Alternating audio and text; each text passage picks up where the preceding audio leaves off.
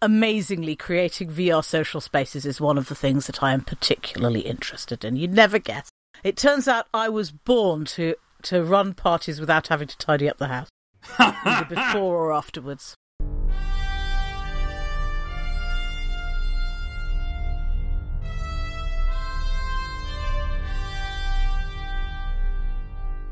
Hello everyone, and welcome to the very 7th episode of Octothorpe, a podcast about science fiction and science fiction fandom. We are sponsored this week by Stow Shirts. I'm John Coxon. I'm Alison Scott. And I'm Liz Batty. For those listeners who are reading the news and Twitter and Facebook and sort of generally staying up to date, there have been widespread protests against police brutality and the treatment of black people in the United States of America for most of the last week. Here at Octothorpe, we are aware that a lot of you may be listening to us to get away from the terrible and awful news happening out there in the wider world, but equally, we as a trio feel quite strongly about social justice, and we are very much standing with the protesters. As we are all white, we are not necessarily the best people to tell you where to go to educate yourself. So if the listeners of Octothorpe have any suggestions for literature or for places to donate money, then please send us locks and tell us where we can donate money and what we can recommend to our listeners in order to help them educate themselves about everything that's happening at the moment. If you want to start educating yourself about black writers of speculative fiction, you could go and look at Fire magazine, and we'll put a link in the show notes to that too. And there's also the Black Spec Fic report, which reports on kind of the state of the industry. The writer survey, I think, is quite American-centric. I'm not sure about the contributors to Fire Mag, but I believe it is based in the USA. So if anyone knows of any equivalent initiatives in the UK, I'd like to hear about them. And I should say I've had a couple of people, as always happens when there's anything trending, getting in touch with me and saying, have you made this badge or this T-shirt or this thing? And I would suggest that you should go and get your protest gear from black and minority ethnic-owned businesses.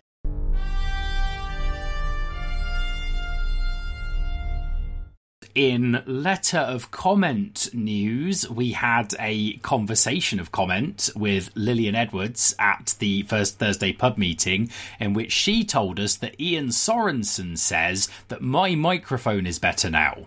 Which is true, it is. Hurrah!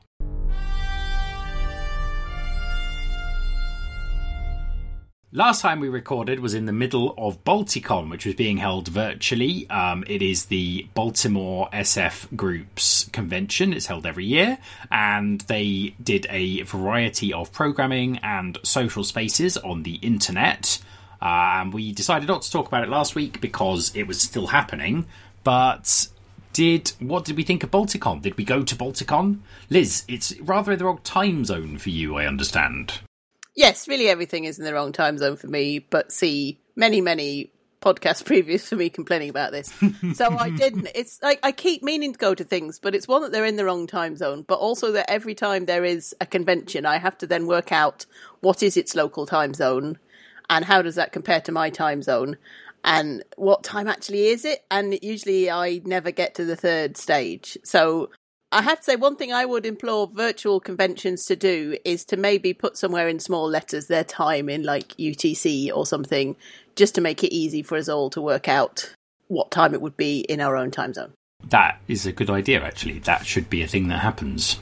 I'm sure people from Con Zealand are listening to this podcast. I am not sure people from Con Zealand are listening to this podcast. I was intending to spend quite a lot of my weekend at those conventions. Both at WisCon and Balticon, and it mostly didn't happen, and I'm not entirely sure why not. I kind of dropped into the Discords a bit, and they were fine, but I never found, like, the buzzing Zoom party of my dreams, or anything of that kind, and I didn't go to any programme items, because I have a problem with my life at the moment, which is that for all that I'm locked down and can't do any of the things I would normally do, I am incredibly busy all the time. I have no idea how this has happened, but it clearly has happened.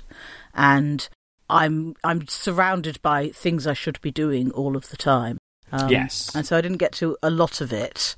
I did talk a little. I understand that Balticon was an enormous success, and I talked a little bit to some people who had a good time, and they really liked lots of things about the way that it worked. My wife, Espania, also attended Balticon, and she wrote a very excellent blog post about it. And she basically sent me a text message saying, I didn't lock, but here's a blog post. So I will include a link to the blog post in the show notes, and you can go and read her thoughts on everything. Espania did an awful lot of socialising on Discord in the text chat, so she had quite a different opinion of it than me and Alison did. Which is interesting. She, I think, thought it worked very well, but she also went to some of the Zoom parties, and she thought that was good. Right. And I also talked to the Glasgow in 2024 team, who said it was a lot of fun, but not very many people came to our room party. So we're now worried about room parties at Con Zealand, and will you run them all? And I said, no, I would not run them all, but I will run one. And they said it won't be very difficult because only a very few people will come. And I'm like, not if I'm running it. So I'm telling you now, I'm going to have an awesome and enormous room party at Con Zealand, and it will be timed at 8 o'clock in the morning UK time. But, just day drinking. It's the best. I will say that the problem I think the Glasgow in 2024 room party at Balticon had was that I did not know it was on, so I did not attend. And I feel, as someone who is a pre-supporter of Glasgow in 2024 and man who was at Balticon, I perhaps should be in the middle of the Venn diagram of people who heard about this room party. So I do think there might have been a slight problem with the communication there, because I would have been there with bells on had I realised it was happening. I think you had to look down a long chain of information on Discord to find the Discord channel that was Glasgow in 2024 and then go to that. And I think there was an issue with multiple nested Discords, possibly rather too many of them. I think part of the problem is that I don't know why they didn't advertise it on the Glasgow in 2024 mailing list, for instance, which I subscribe to. If it's a virtual thing that anyone can come to, you can make it buzzing by advertising it on your mailing list, and then people will come. I do think that there should have been, and I don't know if there was, I suppose I could double check as we record, there should have been a room party / social notice board equivalent on the Balticon Discord. If there was one of those, I'm not sure I really noticed it, but that probably should have been quite prominent. I will say, so I went to Balticon. I did not go to any Zoom parties because they all started after I went to bed. And I am some sort of lame person who goes to bed before 2 a.m. But I will say that, generally speaking, I enjoyed the panels I went to. I went to 3 or 4 panels. I went to a panel on Star Wars, The End of the Saga, which I thought was going to be a super great panel, looking at the 9-part thing and how it went and what they should have done differently and what they could take away, and actually devolved into people just talking about their favourite parts from Empire Strikes Back, which, if I'm honest, wasn't quite the angle I wanted from the panel, and I eventually gave up. I do wish that panellists would read the panel description. It's my biggest bugbear. Just, guys, there's a description of what the panel's about. Please discuss that, because that's why I clicked.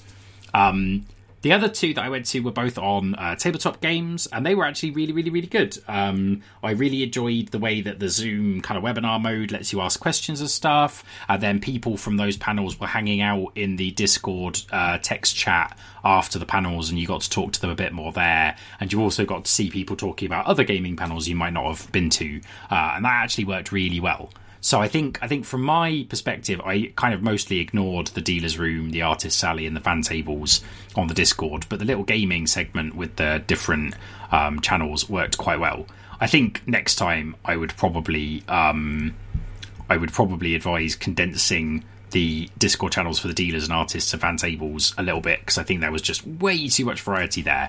But I can see why they did that, but I'm not sure it was what they should have done.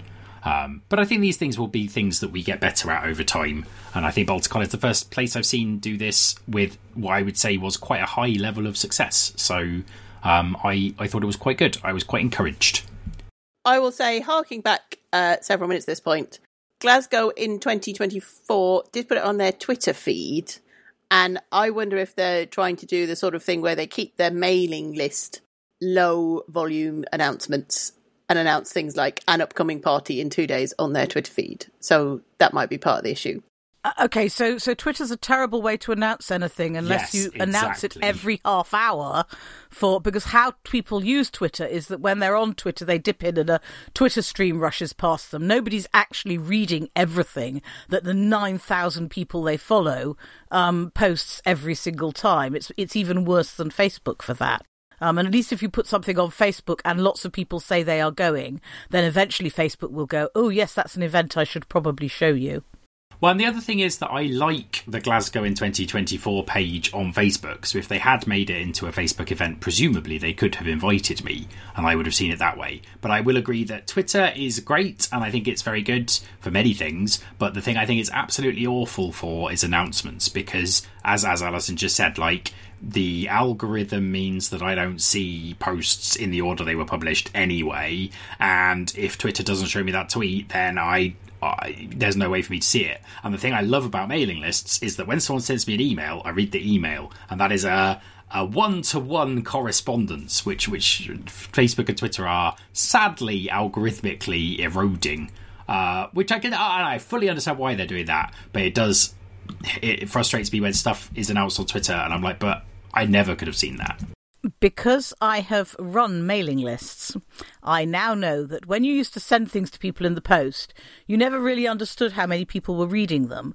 But when you email people, you do learn how many people are reading them, because MailChimp or whatever you're using will give you a read percentage. And if you're doing well, that read percentage is somewhere in the margin, in the order. Like a convention mail out will probably get a 40% open rate. And that's the reason why conventions are kind of going, we'll mail you less, we'll not use the mailing list as people just aren't reading their email. No, I understand. I do think it's probably better not to pepper people with emails, so I understand the tensions. But what you actually do to announce things is you have multiple channels. You get in touch with the people that you want to be at your fantastic buzzing party and say, will you be there? And they go, yes, of course, I wouldn't miss it for the world. And you go, can you tell all your friends on your podcast or whatever? Yeah, and you actually, it's like any other event would be, that you do have to market things a little bit more aggressively than just sticking up your hands saying, we are running a room party at Balticon. And of course, you busy people all over the world who are overwhelmed by the amount of stuff you have to do on the internet at the moment will immediately think of our party as being the first thing that you want to do. It's become clear that in fact Facebook marketing for conventions is quite effective has been effective at pulling in people who would not habitually have gone to the EasterCon.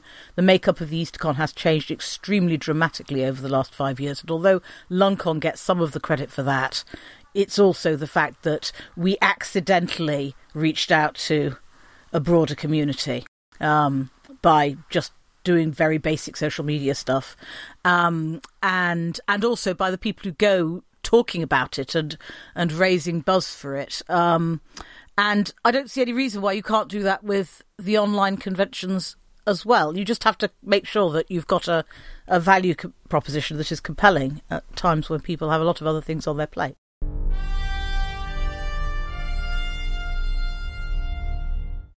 On the topic of value propositions, Con Zealand have announced that they are also going to use a mixture of Zoom and Discord to run their convention. And one question we had when we read this is, what is the value proposition of this, given that Balticon has done this seemingly free at the point of use? So, Alison, did you want to start talking about this, and then me and Liz can jump in with our excellent opinions? I wanted to 100% make clear that I am pontificating from a complete state of ignorance here. And I wanted to say that I guess that Balticon probably wasn't free. That they will have had their convention that runs every year. So they will have things like a corporate structure and a bank account and a set of, and they would have been able to put some money into this in the knowledge that they will have future physical conventions in a way that conventions that only run once, like a Worldcon, may not be able to. So it is possible that it was not as free as all of that. These will all be tied together with a single sign-in point for authentication. So I feel like Conzealand is planning to wall off its garden. And I guess that Balticon, because it was free, didn't need to wall off its garden. And my guess is that the process of saying only Conzealand members are going to be inside the loop here will make this more expensive. And if you can spot the flaw in that reasoning. I think you're right. I think that Balticon almost certainly, as a continuing convention, has a reserve that they can probably call upon because they are an established organisation that has been going for a while and will have a continuity. The disadvantage in this sense that Worldcons have is that each Worldcon, for those who don't know, is a separate organisation. And so there is no continuity in the amount of money on the organisation that you have available to you other than what other Worldcons have been able to donate to you.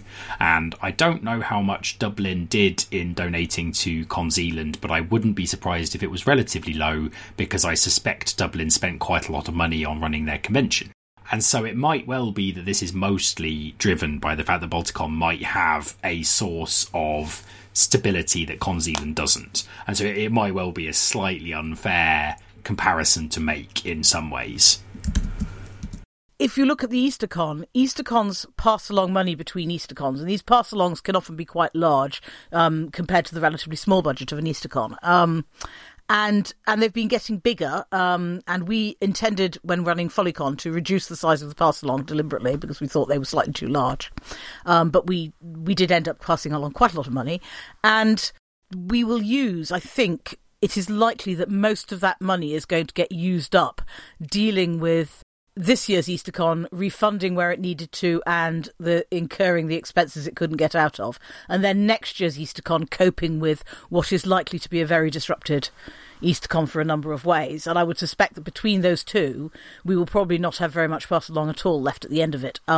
So it's kind of like, oh yes, Eastercon has been saving for a rainy day, and that is a thing that it's done now. I imagine that Conzealand has an enormous amount of incurred expenses that it cannot get out. I think there's also one extra aspect that Conzealand will have to deal with. I think Balticon, in a way, could have sort of open Zoom and open Discord and largely fly under the radar. And I didn't hear anything about any problems they had. But I think a Worldcon is a much more visible entity. And also the Worldcon has had problems in the past. You know, Worldcon is a higher profile thing, and it has, had the whole thing with the puppies and the Hugo nominations. And it's possible they also feel that, A, they need to be a little bit more of a walled garden and to put some effort into making sure that no one disrupts their higher profile event. And also into more people points to do moderation and to try and keep things as safe as possible for everyone when they do have the event, just because of numbers. So I don't think any of these open events have had problems so far, but it's not hard to think of a world in which they could have problems from a bunch of bored people deciding to disrupt proceedings.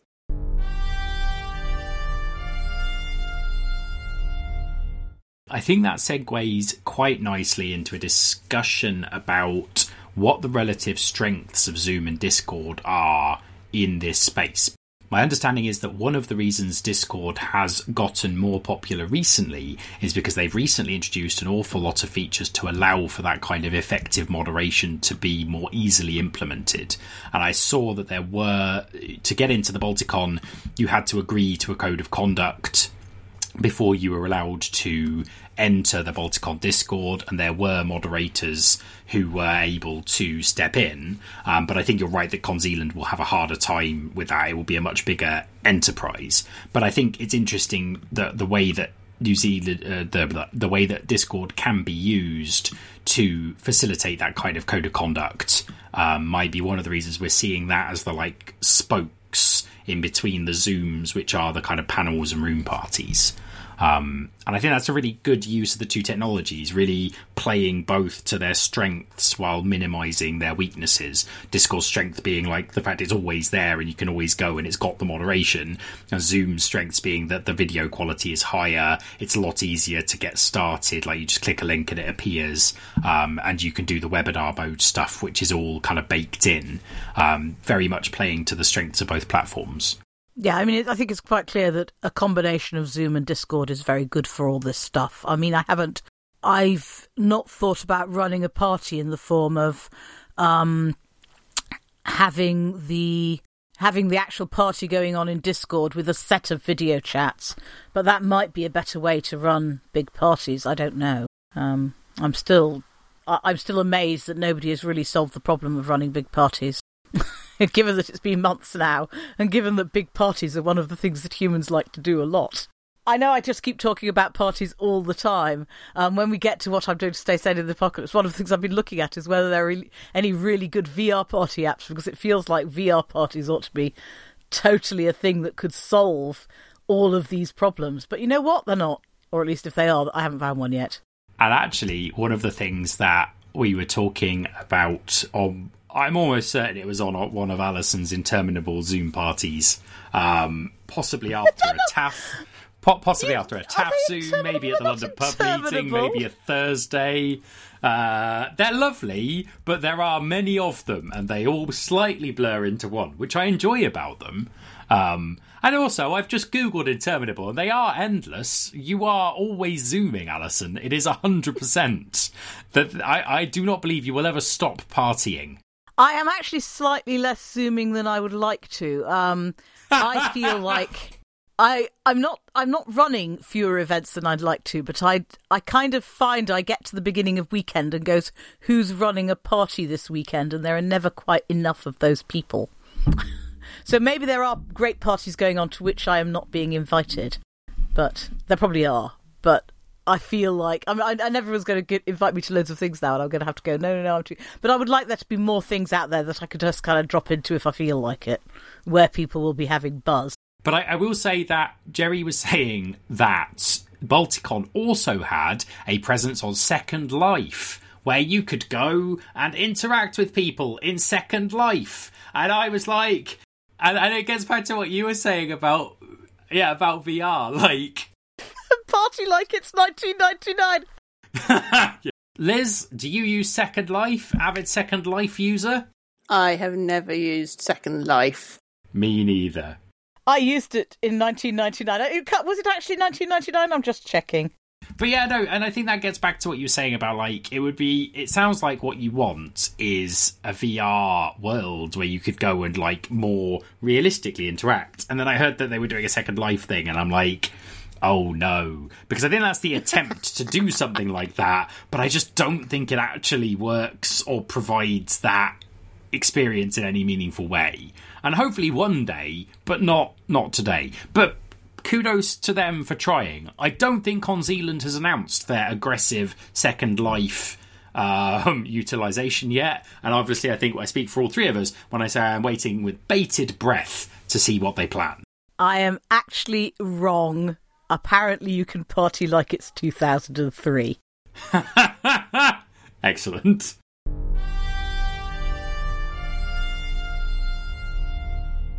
Octothorpe is sponsored this week by Stow Shirts.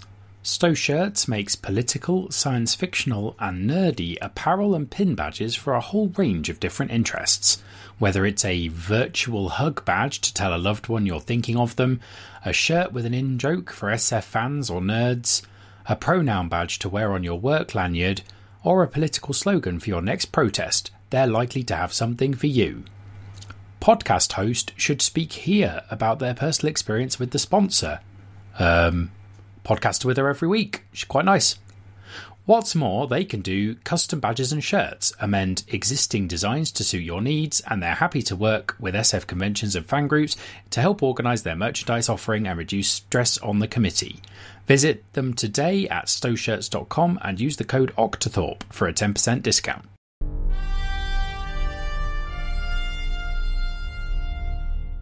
we should talk briefly about the Nebulas and WizCon, which I think I speak for the three of us, did not attend. But Alison got some sneaky gossip before the Nebulas happened. So, well, it wasn't really sneaky gossip. Stephen Silver said he'd been running Zoom parties along the lines of the ones that I've been running for up to 500 people. He'd been running them for up to 150 people with a plan to run for up to 500 on Nebula Weekend, and I've heard nothing. I feel like if 500 people had gone to the Nebula party, I would have heard about it, but they were probably all American science fiction authors, so maybe not. But if you were at the Nebula Zoom party, do let us know how it went.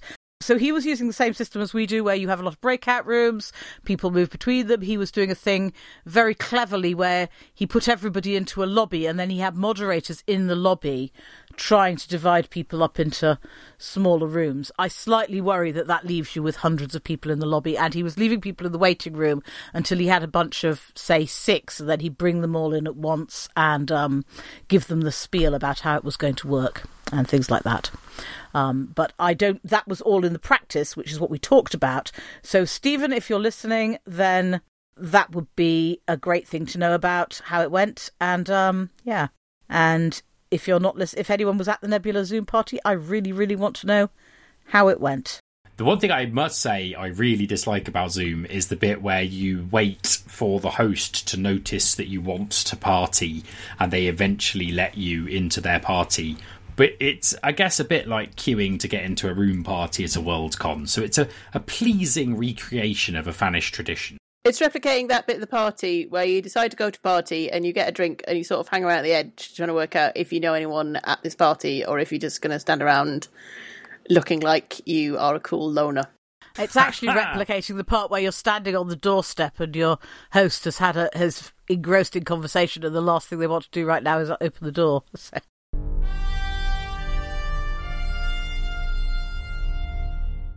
The other thing we did not attend was WizCon.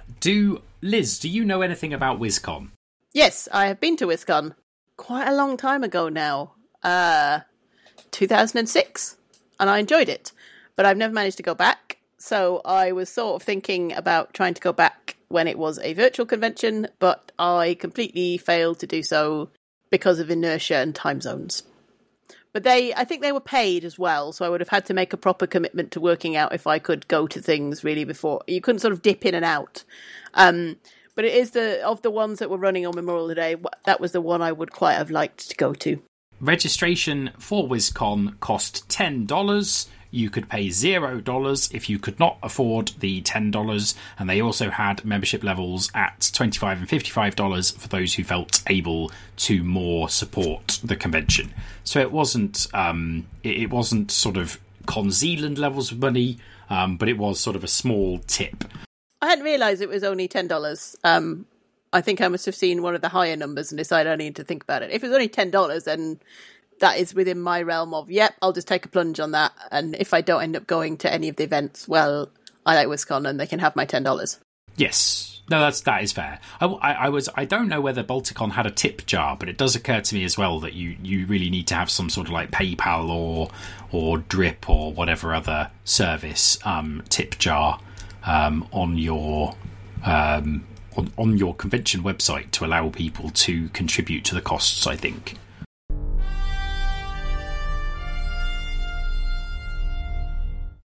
I'm still very much looking forward to Con Zealand.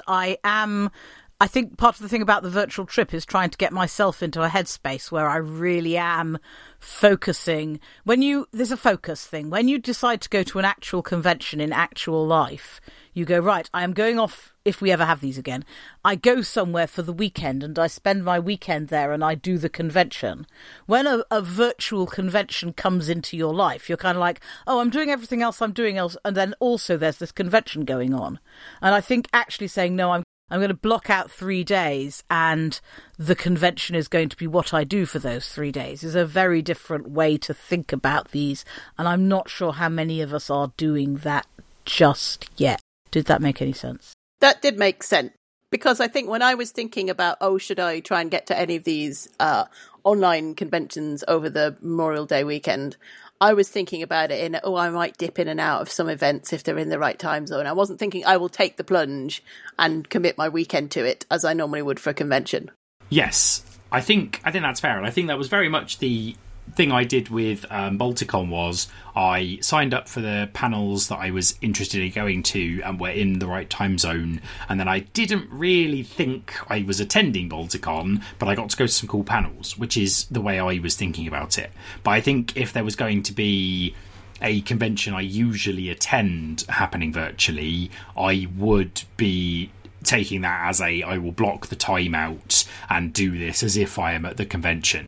And the next convention for which that happens is probably going to be the virtual UK Games Expo, which is being held in mid-August. They have cancelled the physical one and they are holding a virtual one, and I will be thoroughly and enthusiastically attending.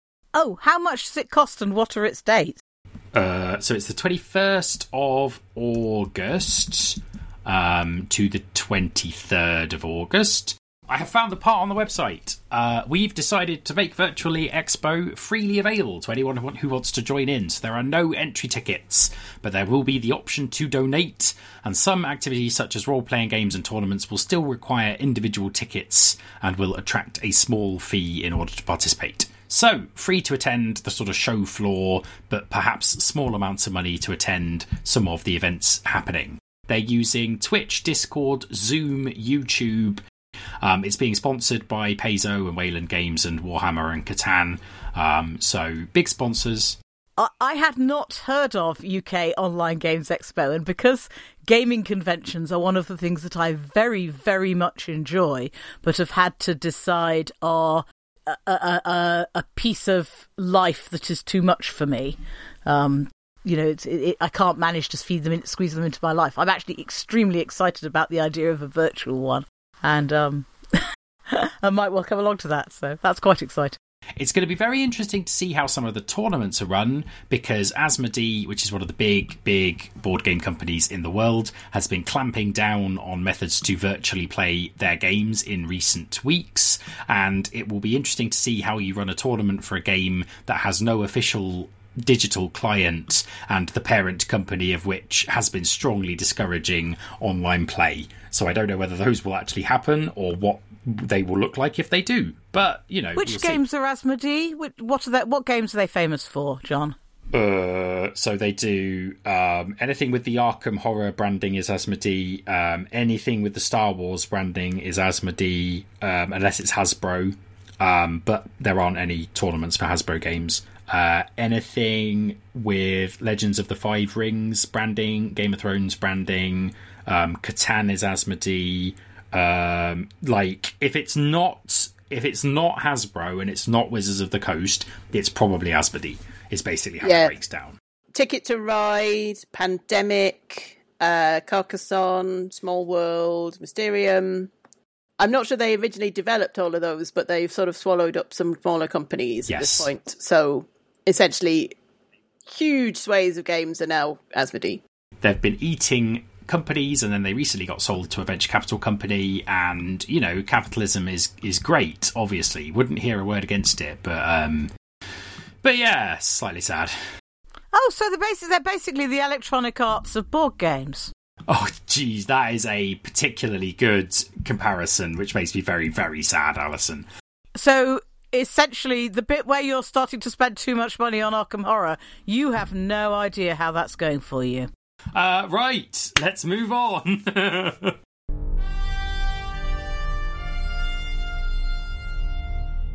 We should talk about the Hugo voter packet on the subject of things which are terrific value.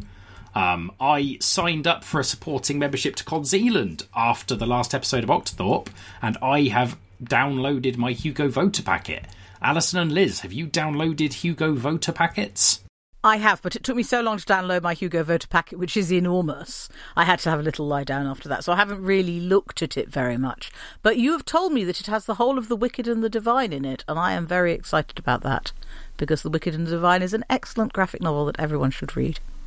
Yes, it has the entire of Wickdiv, The Wicked and the Divine, and it also has the entire of Monstrous and the entire of Paper Girls in it. So all of the back issues for those comics are available. And I think Liz is particularly excited. Well, I have already read all of Wickdiv as well, so I do not need that from my voter packet.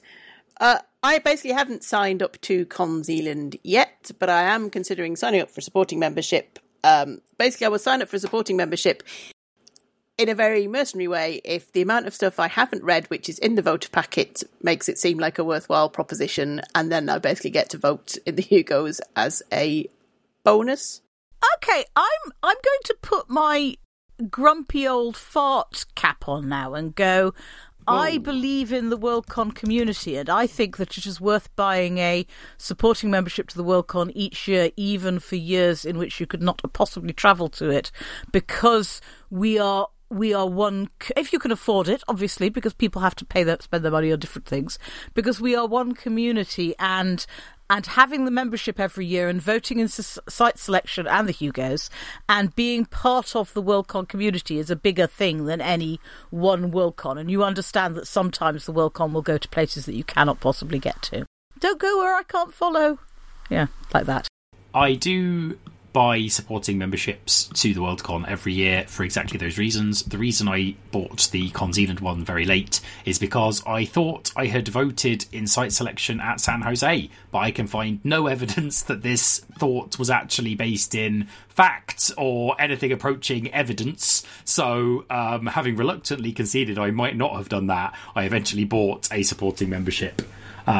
But yes, usually I vote in site selection and that gets me my supporting membership without me having to do anything else. But this time it does not appear to have worked, which is probably my own stupid fault. It's true. I sound overly obsessed with free stuff at this point. I have bought quite a lot of supporting memberships in various conventions and Worldcons in the past. I don't know why I never got round to buying one for Con Zealand. I think it is now clear that the Hugo, that putting your things in the Hugo voting pack does encourage people to pay attention to them and maybe vote for them, and certainly increases the chance that they will win the Hugo, but probably is also quite good advertising for things generally. I worry slightly about the tendency for people to buy Worldcon memberships just for the Hugo pack, because it's not quite that's what gave us the sad puppies, but that's what gives us a group of people who are interested in the Worldcon only for what it can provide as a reading service, and that seems a bit of a shame.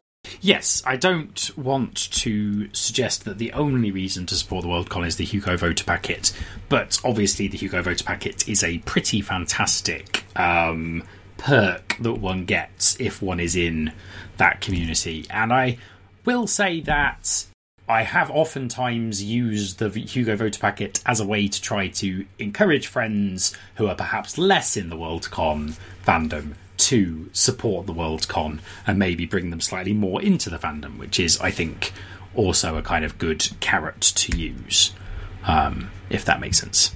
It's true. I also feel that I am sufficiently embedded in Worldcon fandom and have given quite a lot of my effort in kind to Worldcons in the past that I don't feel I always need to support them with my money.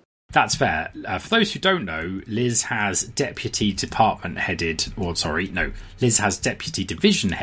at Worldcons in the past, a job which is very difficult. Alison has also deputy division headed in the past, a job which was very difficult. And I have also deputy division headed in the past, a job which was very difficult. So we are all speaking as deeply entrenched members of Worldcon fandom who have never been quite daft enough to rise to the position of full division head, which would be insane. This is where Alison is like, I was division head of something, and I'm like, oh no, why? No, I've been area head. I was area head at 1995 and 2005, and I was a DDH at 2014, and have no further intention, have no ambitions in that direction at all. Yes, the only one of us who will ever chair a Worldcon is, of course, Liz. Oh, but I've been going down in responsibility. I've gone from deputy division head to area head to person who hangs around a bit because they know how the programming database works. So clearly my next role will be just hanging around for no reason whatsoever. Excellent. I think I should say that it isn't a progress. So I did area head jobs at 2 UK Worldcons and then a DDH job. But at other Worldcons, I have also taken quite dull staff roles, like, for example, the person whose job it was to inject jokes into the newsletter and that sort of thing. That's a pretty vital role.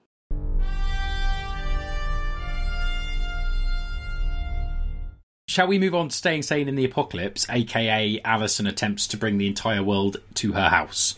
So what have I done? I've run some more Zoom parties. One of the exciting things that happened this month is that Facebook included a checkbox on events for "this event is happening online," which has stopped the repeated messages that I and all my attendees were getting saying, "Are you really going to an event with 50 people? Don't you know that that's not allowed under the lockdown rules?" So now it has a little checkbox where you can say my event is happening online. But being Facebook, I slightly worry that what Zuckerberg is doing is trying to... Because now I get a lot of advertising from Facebook about how wouldn't I be rather using Facebook's social media, Facebook's video conferencing tools, to which the answer is no. I am still using a combination of Zoom and breakout rooms because I have not yet found anything better. But I could be persuaded into Discord instead. And yes, I'm running big Zooms. I'm running small Zooms. I've not gone into the enormous... I kind of think once you've got about 20 or 30 people, that's probably enough for me to have a fantastic time, and there's an extent to which I don't necessarily care about anybody else. And I have bought a VR rig. That's why I bought an Oculus Quest. My child stopped working for me on the completely spurious excuse that she was studying for her finals and therefore did not have any time to make badges for minimum wage. You'll notice that she does have time to run a turnip empire on Animal Crossing. But, you know, people make their own priorities. I mean, to be fair, Alison, you're benefiting from the... I was about to say you're benefiting from the turnip of her empire. labours, but obviously you're benefiting from the vegetables. All right, that's it. Stop the podcast. Episode 7, we're peaked. There's nowhere but downhill from here. Right. So instead, I basically had to do all the minimum wage badge making and shipping work last month. And at the end of the month, I looked at what I thought I would have paid her for the number of hours I had spent doing it. And I bought an Oculus Quest. And also because I had said when I decided to buy nothing that I would spend my money on experiences rather than things. And if I still can't get out of my house to do anything, then clearly sticking a headset on and going and swimming with dolphins or playing some VR game is as close as I can get to new experiences. And they are new experiences. It was like utterly science fictional. It was completely sense of wonder for me. Now, I mean, I'd obviously used some VR stuff before, but there's something about the fact that it doesn't use wires, so it's just wherever you happen to be. So you can take a tiny patch of your house from which you've managed to clear clutter, and then you put this headset on and suddenly you're in a gorgeous geodesic dome that has been tastefully furnished by somebody else, and you go, oh, I can see how we might all be doing this, and it's equal parts of, oh my god, this is a really futuristic feeling, and oh my god, the world as I know it is going to collapse. I look at what has happened between when I bought my Nintendo Game & Watch in 1980 and the Oculus Quest, and I extrapolate forward, and I'm like, we are going to get to the point where real life does not necessarily have a lot to offer that is better than these systems. It is the opinion of the Octothorpe podcast that we should all live in small pods, plugged into some sort of central computer where we socialise without risk of pandemic. And is this how the Matrix starts, Alison? Is this how the Matrix starts? That was literally where I got to. I was like, I can see a world where actually people do this an enormous amount, and that's the Matrix. Yeah. And that was kind of weird. That was a very weird feeling. And yet, when you sort of go, well, if, say, Facebook's creating avatars now, and you can see that one of the reasons that Facebook's creating avatars is if you want to do something that's like Second Life but works, getting people to have realistic, consistent avatars for themselves is one of the ways in which you make that happen. So you go into your virtual space and you go, oh yeah, that's John, because I recognise his avatar. And yes. And this is all quite the weird thing. But you're, when you're saying, well, we can't actually go to see, I still can't see my family. And I feel like there's going to be attractions to this sort of thing. Oh, also, Beat Saber is a lot of fun. Beat Saber is fun. Beat Saber is the only VR game I have played, and I like rhythm games because they're the only games I'm actually any good at. Every other game, I have to put it on easy mode and die a lot, and Beat Saber is just like, yep, I'm going to go for this, and it's fine, although hard work. So Beat Saber is great. Have you played any other VR games? Because do they make, and someone should have made this, a sort of like Matrix crossed with Half-Life crossed with Inception style game where you can do the Matrix and run up walls and reshift reality? I think my feeling about games, Beat Saber is fine, but Beat Saber feels to me like a tech demo rather than a game. I feel like so there's a set of games that are coming out now that are set in the Star Wars universe where you get to run around with a lightsaber. But I feel like we are only at the very beginning of exploring what you can do with this game space. There is a game called Superhot VR, which people talk about, where you only move, the bad guys only move when you do. You're in a kind of weird Matrix-like environment there, and there is bullet time, so as long as you're not moving, the bullets aren't moving, and if you start to move, then the bullets move, and that is quite freaky, and it also is quite intense. When they talk about intense VR experiences, they mean roller coasters, they mean things that set off your balance. So it's not intense in that way at all, but I found it intense in a gaming way. I am 5 foot tall, and it didn't seem to have any height adjustment. So these guys that were coming towards me, but only when I moved, were much bigger than I was, and that was quite freaky. I've only played the demo, and I'm not saying I won't buy it, but it felt like, and I've heard other people talking about VR and saying that some of the really intense first-person shooter games are not working for them because it is just all too much. So other people really like that sort of stuff. But it's just early days for all this stuff. And there is a game called Star Trek Bridge Command, I think, that Ming pointed me at. Ming has a headset. Ming is in New Zealand. Ming and I could play. This is a cooperative game where you work with other people on the bridge of the Enterprise or some Federation starship in order to solve problems. And I haven't actually played it yet, but that's something that feels to me the sort of thing that I am actually looking for, which is cooperative games in VR between people who are not located in the same space in the real world.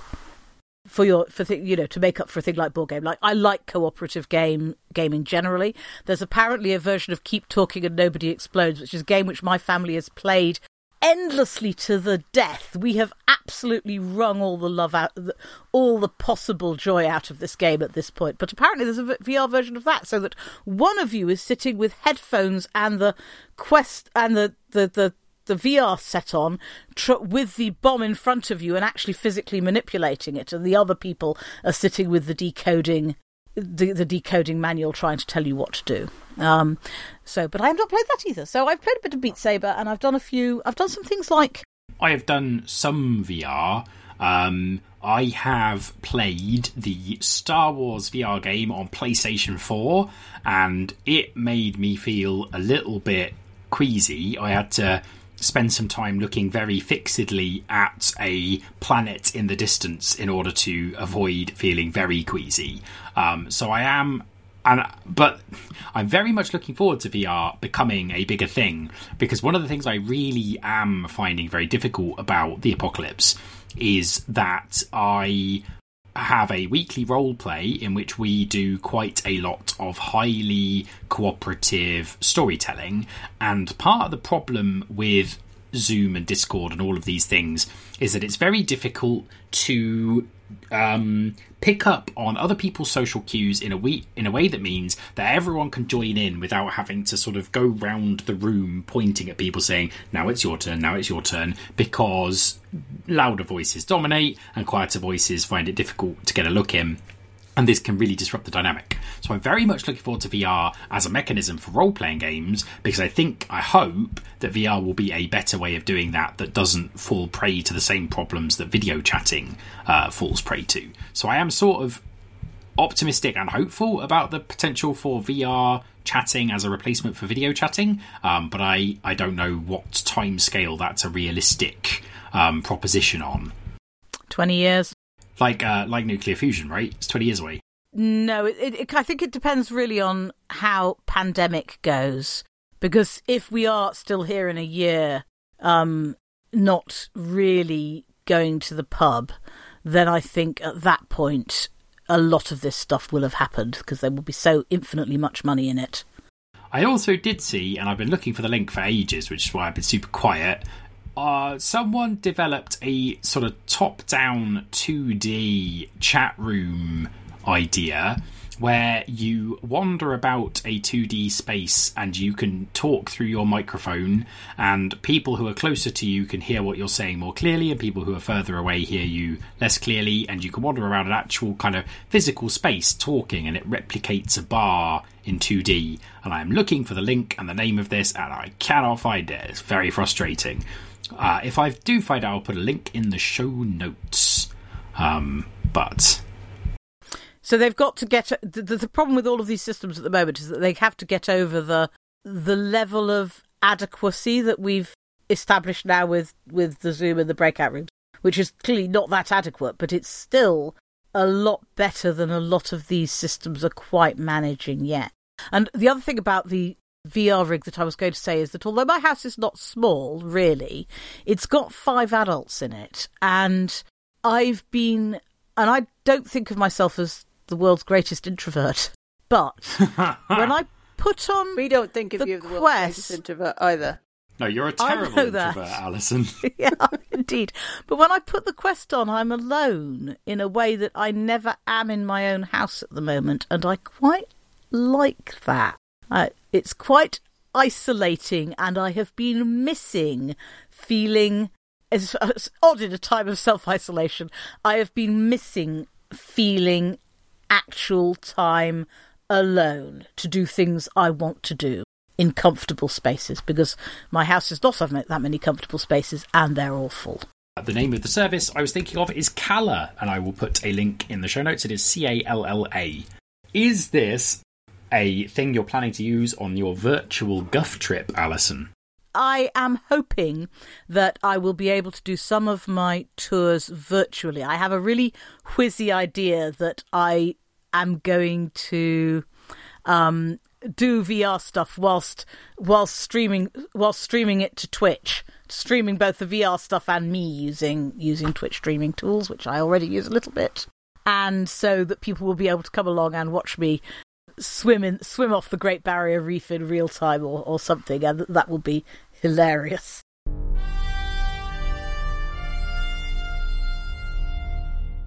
Please get in touch for recommendations for ways we can support and learn about the Black Lives Matter movement, and also BAME people in the UK and in the community in the UK in general. And please also write in with your experiences of virtual conventions. We would love to hear from you. Thank you to Stow Shirts for supporting our podcast this week. That was the 7th episode of the Octothorpe podcast. So it's goodbye from me. And it's goodbye from me. It's goodbye from me. The theme music for this episode was Fanfare for Space by Kevin MacLeod at Incompetech.com, used under a Creative Commons Attribution 3.0 license.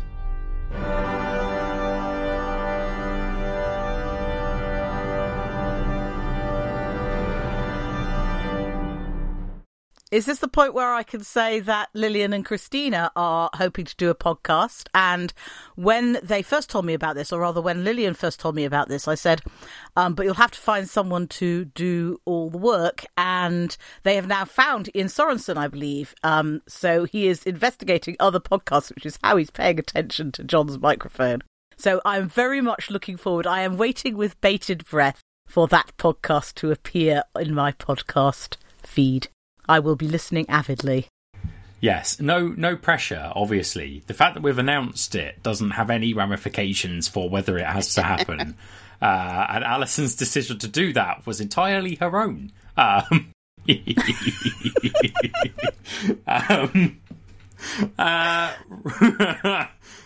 think, one of the things I always liked about fanzines back in the day was that they could be relentless piss takes.